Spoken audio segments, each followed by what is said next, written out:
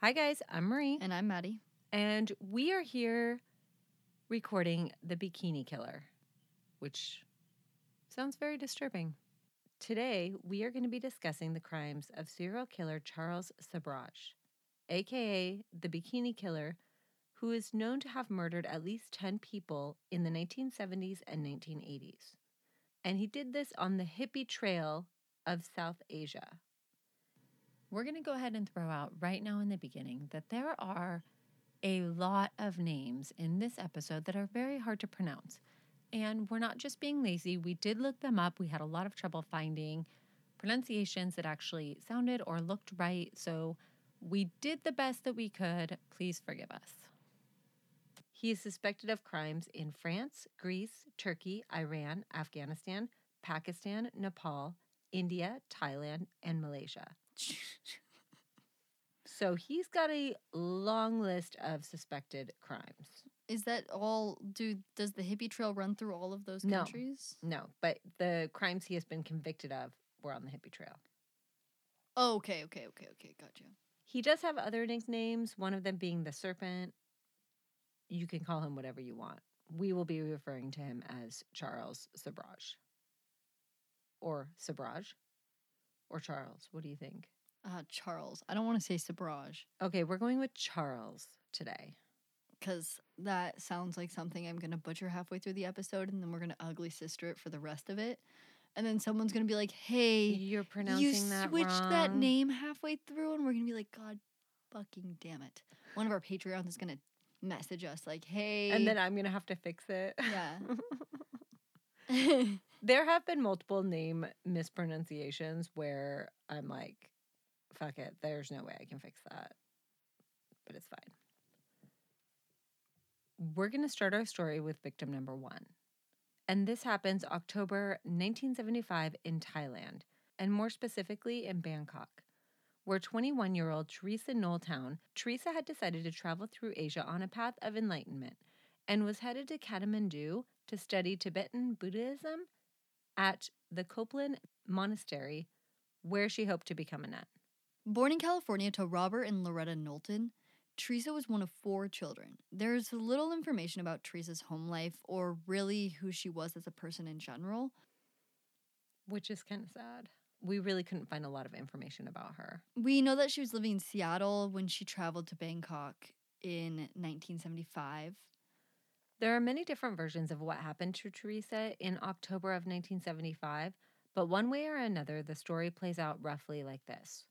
Teresa checks into Hotel Malaysia and was enjoying being young and free in Bangkok. Because remember, she's going to become a nun. So she's just like having a good time, traveling through Asia.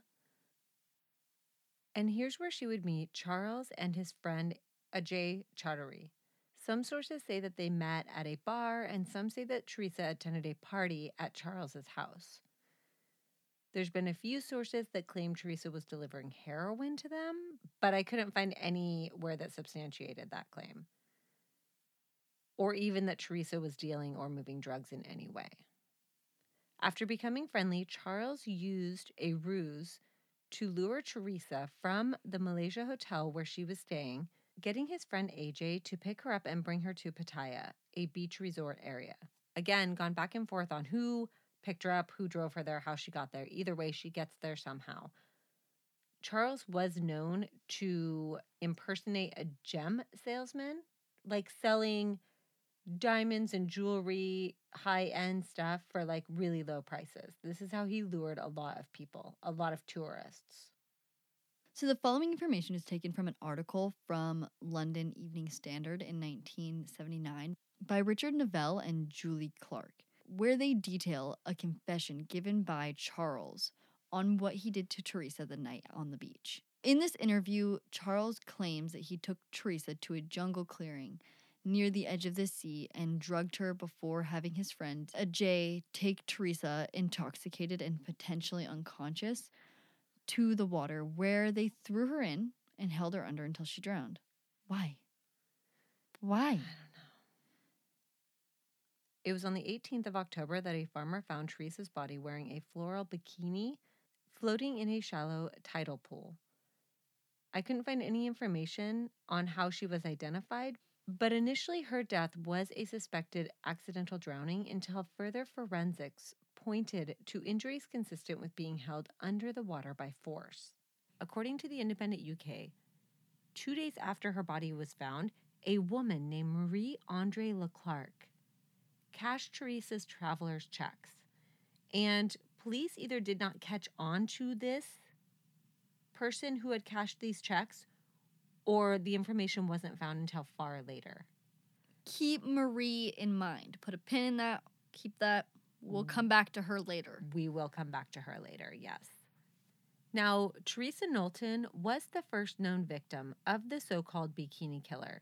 But who was Charles Sobhraj, and what are some of his other crimes? Charles Sobhraj was born Hochland, Bawani, Gurmukha, Sobhraj. I am sure that all of that was said wrong. He was born on April 6th of 1944 in Saigon. His mother was Vietnamese and his father was Indian, but their relationship was short-lived, and his father denied paternity when he was born. When his mother got married to a French army lieutenant in 1959, he took in the boy and renamed him Charles. But Charles states that he felt neglected by his parents and that they favored their other children over him. The family was also frequently on the move, going from South Asia to Europe many times. Okay, so by the time Charles was a teenager, he had already committed petty crimes and received his first prison sentence for burglary in 1963 when he was 19 years old.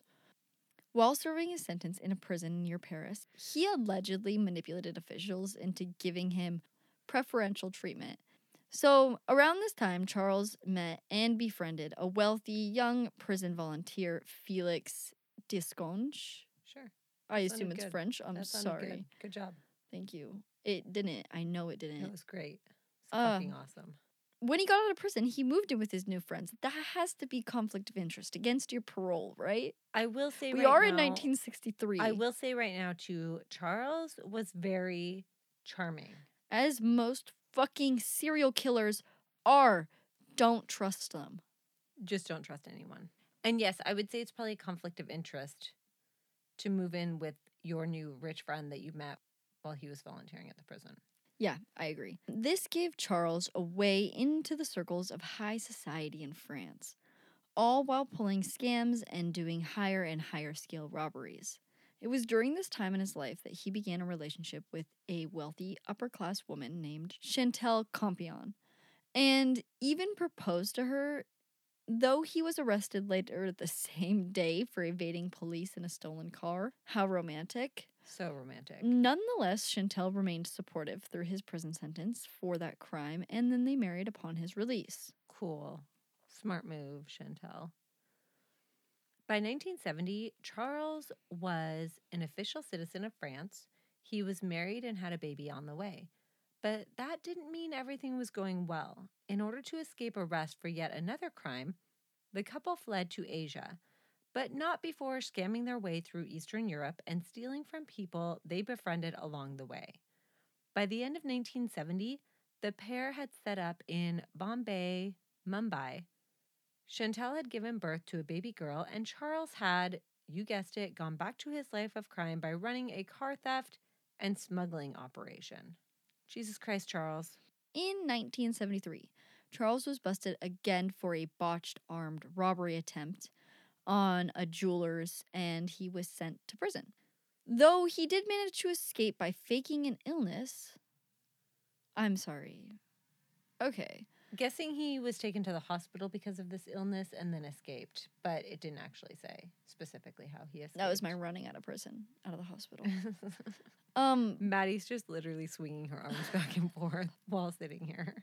I'm like, what the fuck are you doing? It's him running. But he was recaptured shortly after this. He did not get very far. And instead of trying to escape from prison, he borrowed money from his stepfather to make bail and then fled with Chantal and his daughter to Kabul, where they spent their time robbing tourists on the hippie trail before getting arrested yet again. These guys are really shitty criminals. They really are. Like, you're not doing it well. Find something else to do. You're just not a good criminal. Pick up a different hobby, different career. Seriously. Time for a career change. So, using the same tactic that he had before, Charles faked an illness and then drugged the hospital guard in order to escape. Wow. So, this time he skipped town and went to Istanbul, leaving his wife and child behind. Honestly, they're holding him back. probably for the wife and child's good. Seriously. If I'm honest. Although, is this child really any better with its mother? I'm not sure. At this point, you would have to imagine that Chantal is really sick of his shit, and she heads back to France and vows to never see him again. Smart. Now by himself, Charles spends 2 years on the run. Using stolen passports, he managed to travel while committing many, many more crimes. He was even joined by his half-brother, Andre, but when the pair were arrested, Charles escaped, leaving his brother behind. Andre ended up facing an 18-year sentence in Greece for his part in their criminal enterprise. So his brother just fucking left him. See you later, bro. I'm out. Continuing to live his life on the run, Charles was financing his travels by posing as either a gem salesman or a drug dealer to impress or intimidate tourists who he defrauded. Charles gathered followers by gaining their loyalty. A typical scam was to help his target out of a difficult situation.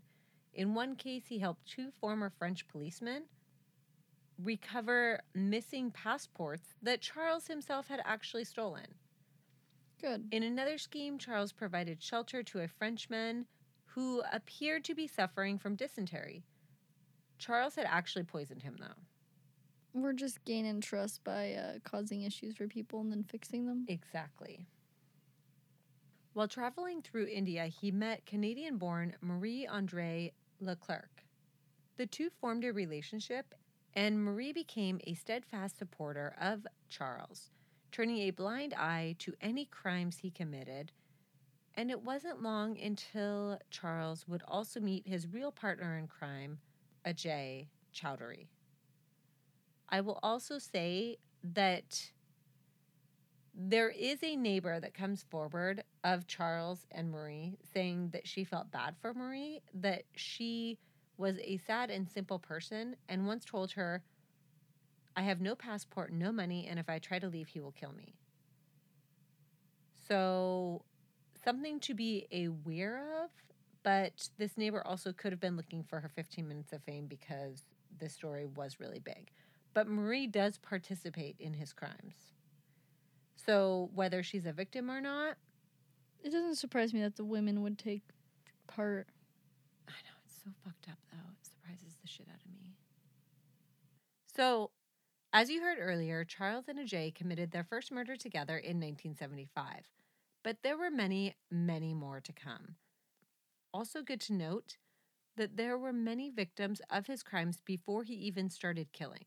It was said that he had a disgust for the spoiled white hippie types that were backpacking down the hippie trail, and he would befriend them for a day or two, then drug them and steal their traveler's checks, passports, and there is thought to be as many as 100 victims of this kind of crime from Charles.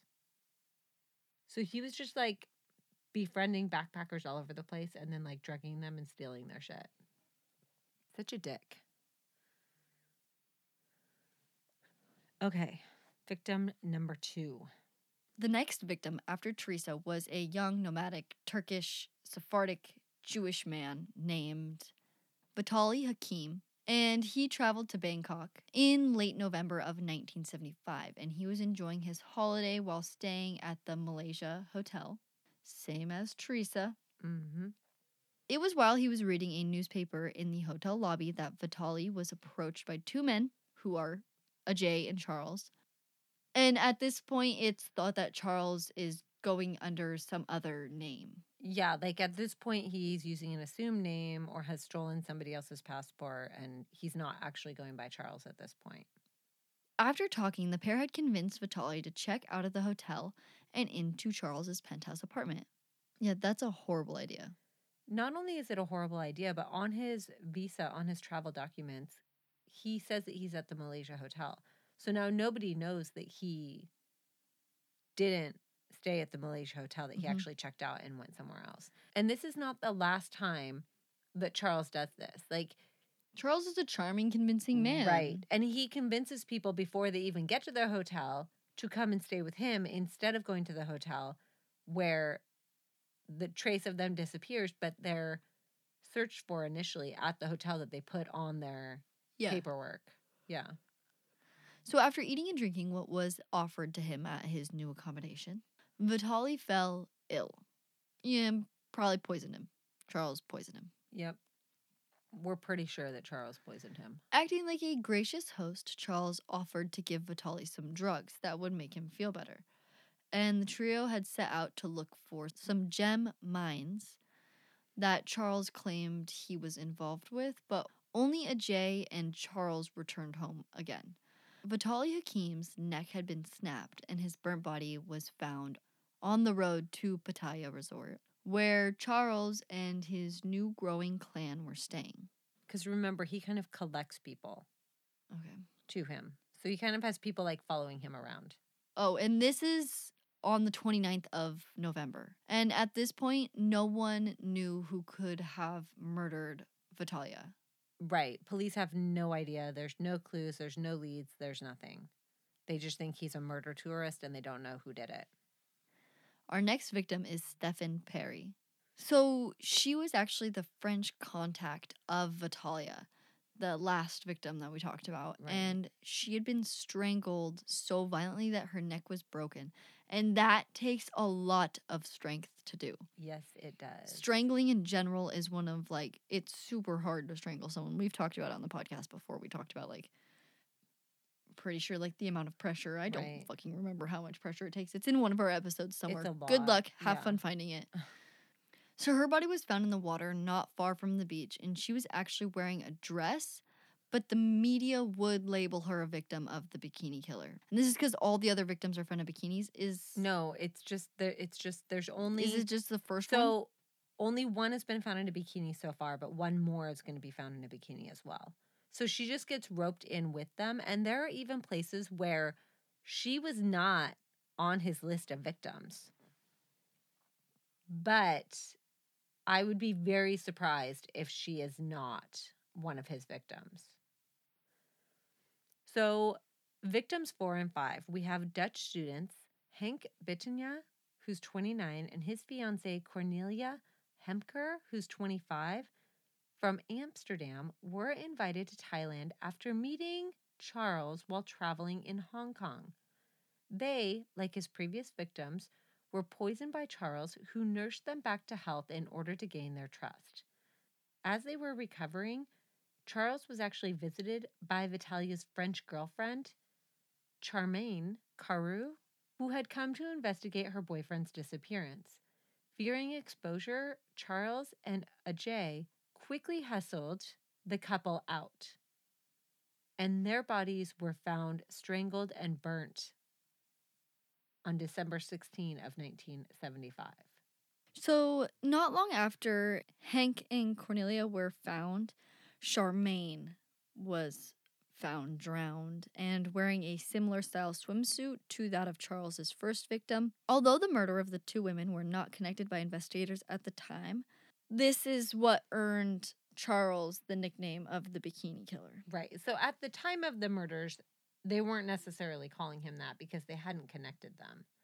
But these two women, Charmaine and Teresa, being found in bathing suits is what got him the nickname. On December 18th, the day the bodies of Hank and Cornelia are identified, Charles and his girlfriend Marie enter Nepal using their passports. Yeah. Using Hank and Cornelia's passports. Which is probably why they killed them in the first place. So fucking shitty.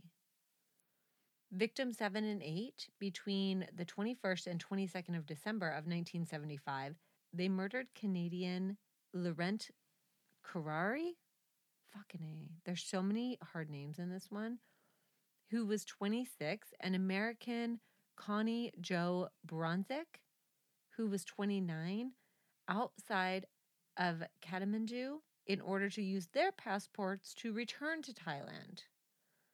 Though while in Thailand, some of his group had begun to suspect him of being a serial killer, and this is why it's thought that he left Thailand.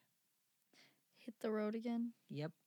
So Charles's next destination was Calcutta, where he murdered Israeli scholar Avani Jacob to get his passport. And then he used the passport to travel with Marie and Ajay, first to Singapore, then to India, and in March of 1976 returning to Bangkok, despite knowing that authorities were looking to question him about the deaths of 5 people.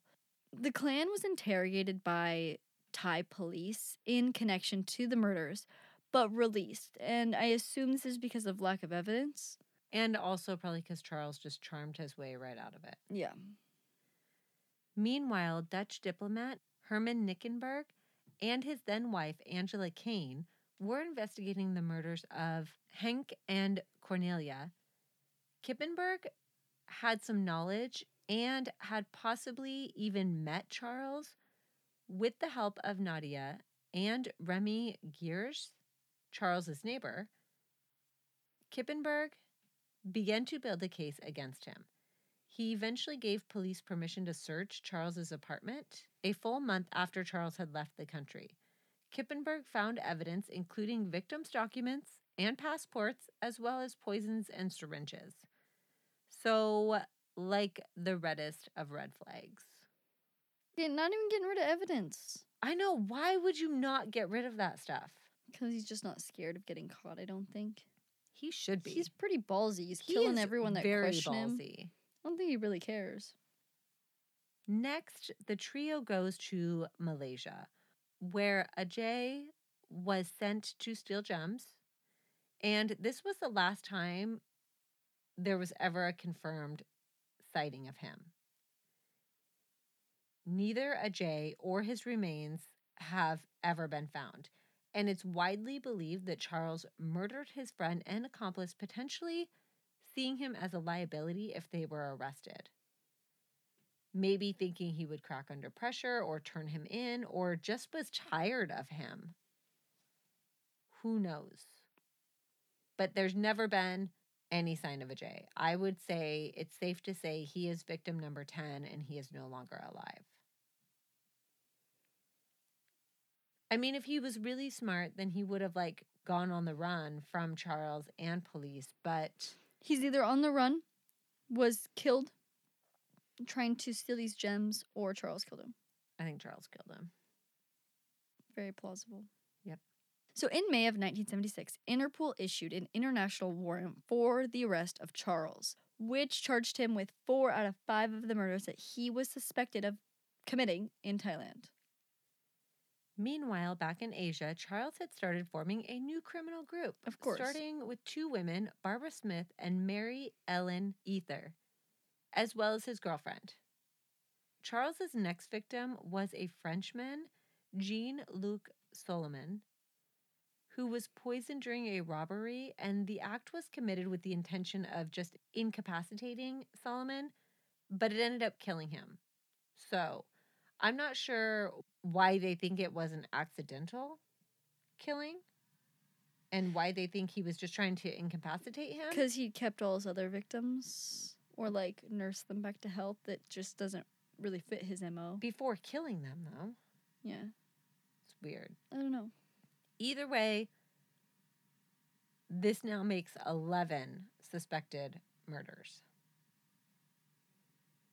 While on the run, Charles had his stash of passports stolen by a hippie and was probably feeling desperate in July of 1976 when him and his 3-woman criminal group ran a scam on a group of French postgraduate students by pretending to be tour guides. And we know how the story goes. Charles drugs them by giving them poisoned pills, which he had told them were anti-dysentery medicine. But when the drugs took effect more quickly than Charles had anticipated, some of the students began to fall unconscious faster than others, you can't poison an entire group of people and expect it to all have the same effect. Yeah, no. 3 of the students realized what was happening, and they actually overpower Charles and contact the police. And he was arrested along with his accomplices. The 2 women who were kind of new to the group pretty much confessed right away. And Charles is charged for killing Jean-Luc in the poisoning gone wrong. And his girlfriend, Marie, kept quiet, but they were sent to jail in New Delhi. But the story doesn't end there. Oh no. Naturally, Charles manages to smuggle in some gemstones into prison with him and had started to bribe the officials there. And he was living comfortably in prison. And when we say comfortably, he was living in luxury. He even had a TV, which in the 1970s and 80s in prison was rare. So when it came to his trial, Charles turned into a spectacle, hiring and firing lawyers at the drop of a hat, bringing in his brother, Andre, who had just been paroled from the 18-year sentence in Greece, if the you one remember that he abandoned him on? Yeah. To assist in his defense, and he even went on a hunger strike. I love when they do that.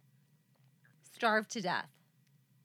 And in the end, he was sentenced to 12 years in prison. Are you fucking kidding me? Oh, just wait. But of course, prison isn't that bad for him because he had bribed everyone as to basically let him do whatever the fuck he wants. And while serving his sentence, Charles gave frequent interviews to Western media, and numerous confessions came of these interviews. But who knows which ones are true, if any of them are. Should be dead. He should be dead. Yeah. So in 1977, he met Richard Neville, who was known as a defendant in the Oz obscenity trials, which involves the publication of a cartoon, Rupert Bear, with an erection in his underground magazine. It was kind of a big deal, I guess, at the time. He was acquitted and wandered off to New York with a contract in his pocket to do a book about Charles.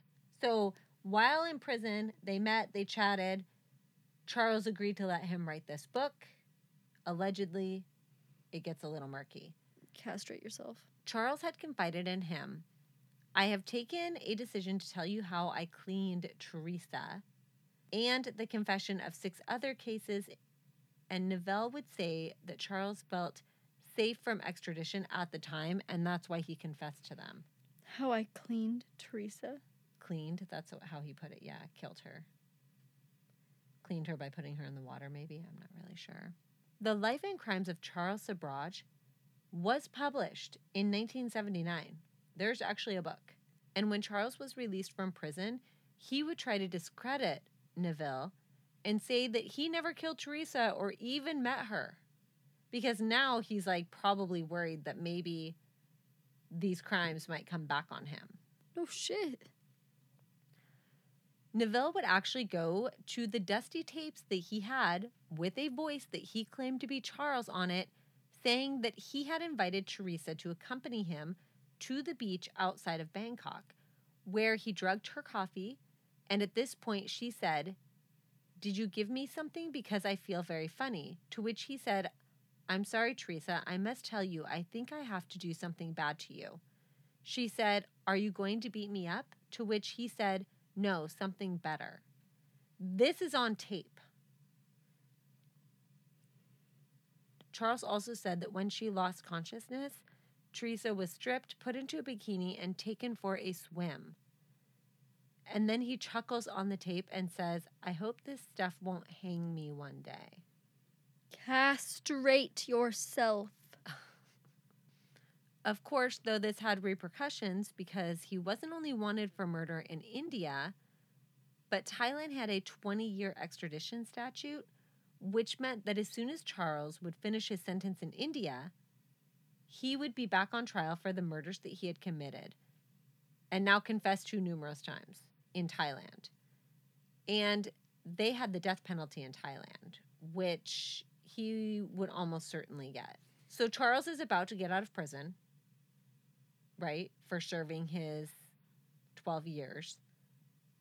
but is worried about being extradited to Thailand for crimes that he confessed to on tape. But don't worry, in March of 1986, 10 years into his 12-year sentence, he threw a big party in prison for all the guards and his inmate friends. And he drugged them all with sleeping pills hidden in suites and simply walked out of prison. He's not out for very long before he's arrested and returned to prison. But his sentence is extended another 10 years, which is exactly what police think he wanted. That way, when he got out, the 20-year statute of limitations would be up in Thailand, and they would not be able to extradite him for those crimes. Because he would rather stay in prison here, where all the guards love him and he gets special privileges. So, on the 17th of February, 1997, he's 52 years old. Charles walks out of prison again, but this time as a free man. He would say, "I have a lot to do. I have to sue a lot of people." His accomplice Marie would also get 12 years, but would be released on appeal under the condition that she remain in India. And in 1983, she would be allowed to return home to Quebec, as she was suffering from advanced ovarian cancer, and she would die in 1984 at the age of 38. So, unable to be extradited to Thailand, Charles moved back to France and settled in the suburbs of Paris, where he made his living, charging huge amounts of money for interviews and photographs, and a film based on his life was sold for $15 million US. Sick. Can't we just kill these Seriously. people? Then in 2003, he decides that he wants to go back to Nepal, which is a very stupid thing to do because he confessed to killing 2 people there, and they can still arrest him. According to the Himalayan Times, he returned to Nepal to start a mineral water company, but a lot of people speculate that it was because the attention he was getting in France had died down and he wanted more press, which he would get. In September of 2003, a journalist for the Himalayan Times spotted Charles in a Kathmandu casino and then followed him for 2 weeks before publishing an article with photographs. And this would lead the police to actually go and find Charles. Nothing like a reporter being like, "Hey, we have this criminal living in our country and nobody's doing shit about it." The police reopened their cold case for Connie Bronzik using the evidence gathered by the Dutch diplomat in the 1970s, and Charles was sentenced to life in prison for her murder in August of 2004. There were several appeals made by Charles, and his first wife, Chantal, actually comes back into the picture here and tries to get him legal aid. The one that said she was never going to have anything to do with him again. Of course. But ultimately, the conviction is upheld in a 2010 ruling by the Supreme Court of Nepal. He was also convicted in 2014 for the murder of a Canadian tourist, Laurent Carrier, which added a further 20 years to his sentence. And also in 2008, while in prison, he would marry Naida Biswas, a lawyer and 44 years his junior. Why are people allowed to get married in prison? Please stop letting people get married in prison. Please. I think that it all depends on what you did. He murdered 12 people. He should not be At allowed to get least. married. So in 2016, Charles would tell Vice, "I have never murdered anyone. You are speaking about drug addicts." Basically saying he never murdered or poisoned anybody, but they took drugs themselves and that's what happened. I don't know. He sounds like he's fucking nuts. And that's the end of Charles. No, if you think this is the end, it is not. On the 23rd of December, 2022, I'm going to go murder this man myself. Let me get through this. On the 23rd of December, 2022, yes, you heard that correct. Last year. Charles was released from prison because of old age and good behavior. And it was said that he suffered from heart disease and needs open heart surgery. And also, Nepalese laws allow inmates who have been exhibiting good behavior to be released after they complete 75% of their prison term. Yeah, Washington is even less than that, by the way. So he's only served 19 years of a life sentence. He was deported from Nepal. I think he got a life sentence plus 20 years Yeah. added on to that. Yeah. So he was deported from Nepal back to France and ordered not to return for 10 years. So today he's a free man at 78. Yeah, so until he does something else crazy or dies, that's it. He's These just a free people man. are taking up resources. Yeah. We need to kill them. I'm sorry. I think that if you commit a crime like robbery, money laundering, anything like that, drug charges even, Yeah.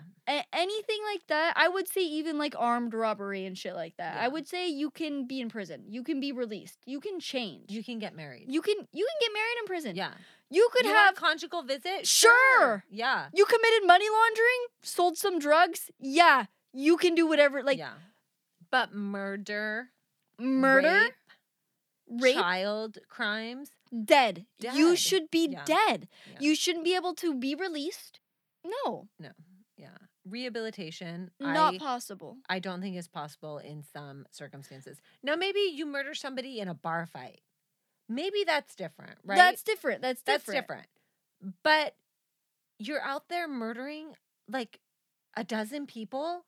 Dead. You should be Seriously. dead. Okay, we're going to click over to Bunker Talk. If you really accidentally quick kill because someone- Maddie is not done with this yet, but I don't want to subject everybody to it. Come and support us on Patreon. Come and see us on our social media. Thank you so much for tuning in. We're curious, does anybody think that Charles is done? Is he going to continue his life of crime? If you can. If he can, 100% he will. Yeah, so thank you so much for tuning in, and we will talk to you soon. Bye.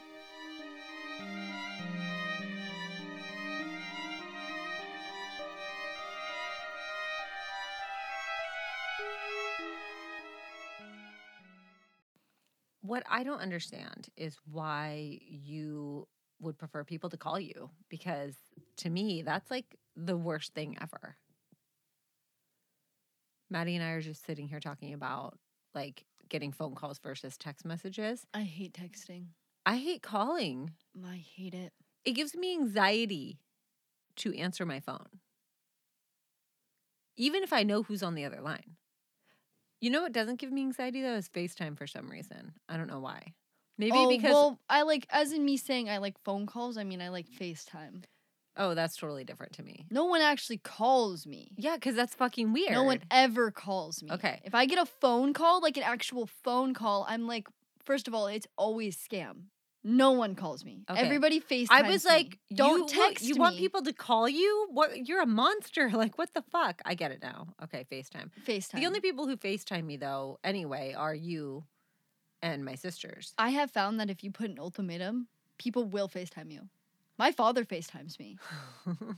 Because you won't answer his messages? Yeah, so he FaceTimes me. I told him, I looked him dead in the face one time when he was like, you don't answer my text. And I was like, FaceTime me. Don't text me. Oh my God. FaceTime I'm going me. to start FaceTiming your dad. Do it. I literally started FaceTiming. He goes, why the fuck do you always FaceTime me? Should we FaceTime him right now? They're so nice, nonstick. It's amazing. I haven't cooked on nonstick pans in years because I never did any cooking. Our pans are horrible. They stick so bad. They're But like the I cute refuse- stainless steel ones. Well, they're like the Costco ones, though. I thought buying the Costco pots and pans would be good pots and pans. No, everyone thinks that. My bosses have the same pans, and she thought the same thing. They're cute. They're Yeah. all metal. She was like, oh my God, yes. Oh my God, no. They stick so bad. But I refuse to spend money on new pots, so we've just had them for like 10 years. You know what I can do with my, the stainless steel ones? I have to wash, because I run my pots and pans through the dishwasher. Yeah. Because I'm a menace to society, according to what I'm sure my mother thinks about running pots through the dishwasher. Well, the only reason I don't run pots through the dishwasher is because there's always shit stuck to them and it doesn't come off in the dishwasher. So the stainless steel ones I have to run through the dishwasher twice. You have to like run it through the dishwasher to soften it up, scrape it off, and then run it again. Like, yes, I know.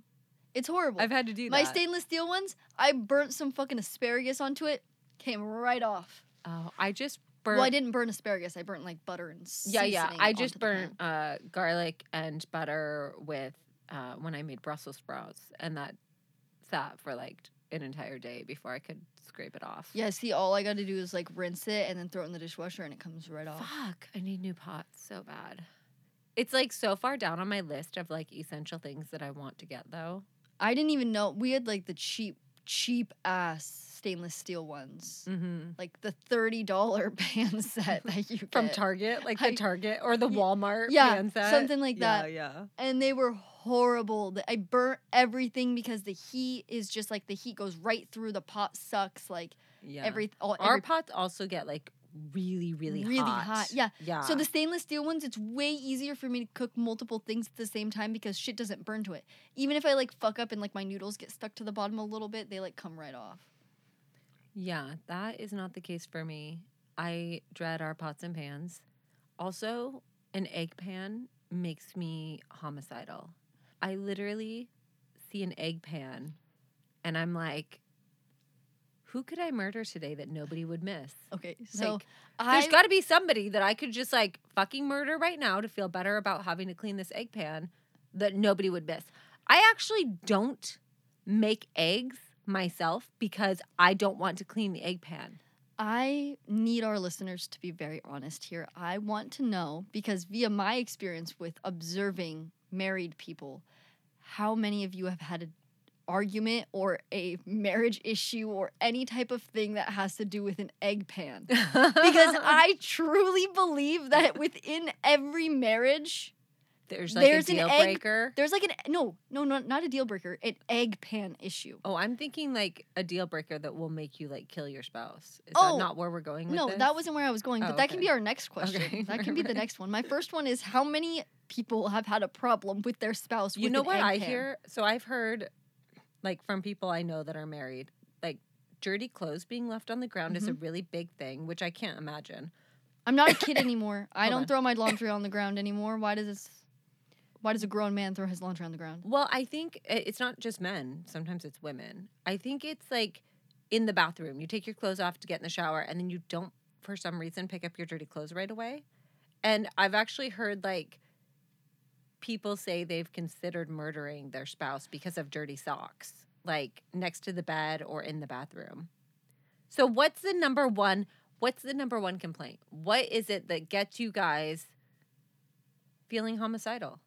Is it egg pans? Is it dirty socks? Is it what? What is it? Because I can't think of anything else that I've heard from people that like makes them crazy. Can you think of anything else? Snoring? Does snoring send you over the edge? I don't know. I just feel like Is it crumbs in the bed? Like, what is it? That's it. Also, why the fuck are people eating in bed? Can you explain that to me? I eat in bed. You do? Yeah. I do not eat in bed. When I'm stoned out of my mind, laying in bed watching TV before bed. I think twice I've eaten popcorn in my bed. But not like under the covers. Not like where it would get on my sheet. The covers last night. Oh my God. And I also ate a peanut butter and jelly sandwich in bed. An Uncrustable, actually. I didn't even... That's so funny. I'm not a big like late night snacker though, probably because I'm not sitting around getting high. So that's where my midnight snacking comes from. So I can't.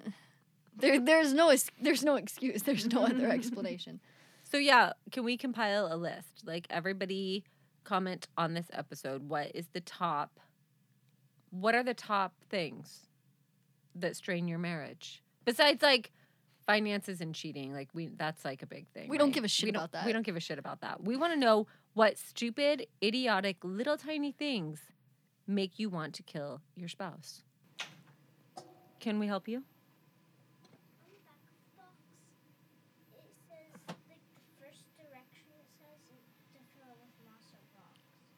Oh, you can do that later. Don't worry.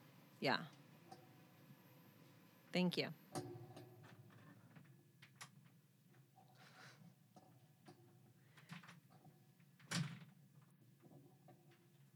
She's painting a gnome house, and apparently she read the directions. Who the fuck reads the directions on painting something?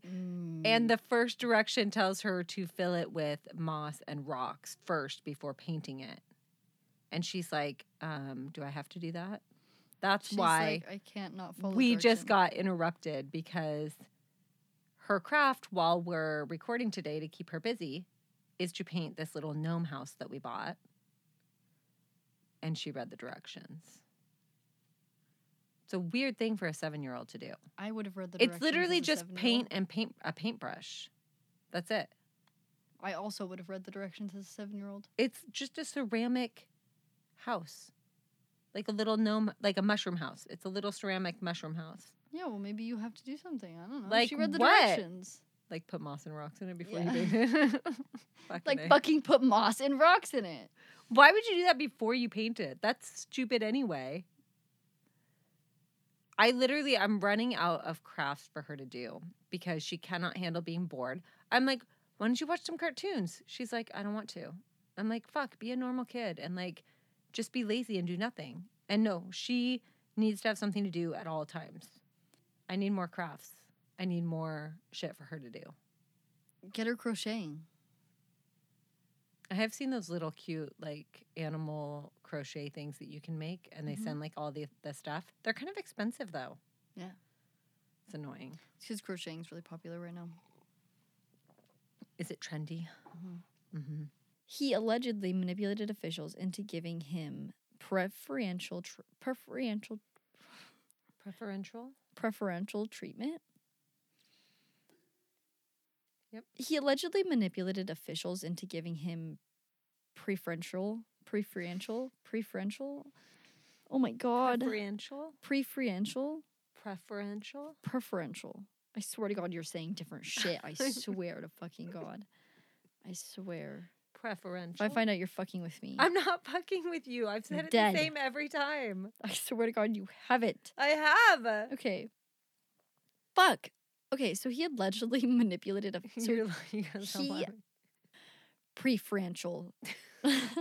preferential. Preferential. Edit that together, make it sound God good. damn I don't know it. what the fuck to do with that. I can't say it in one sentence.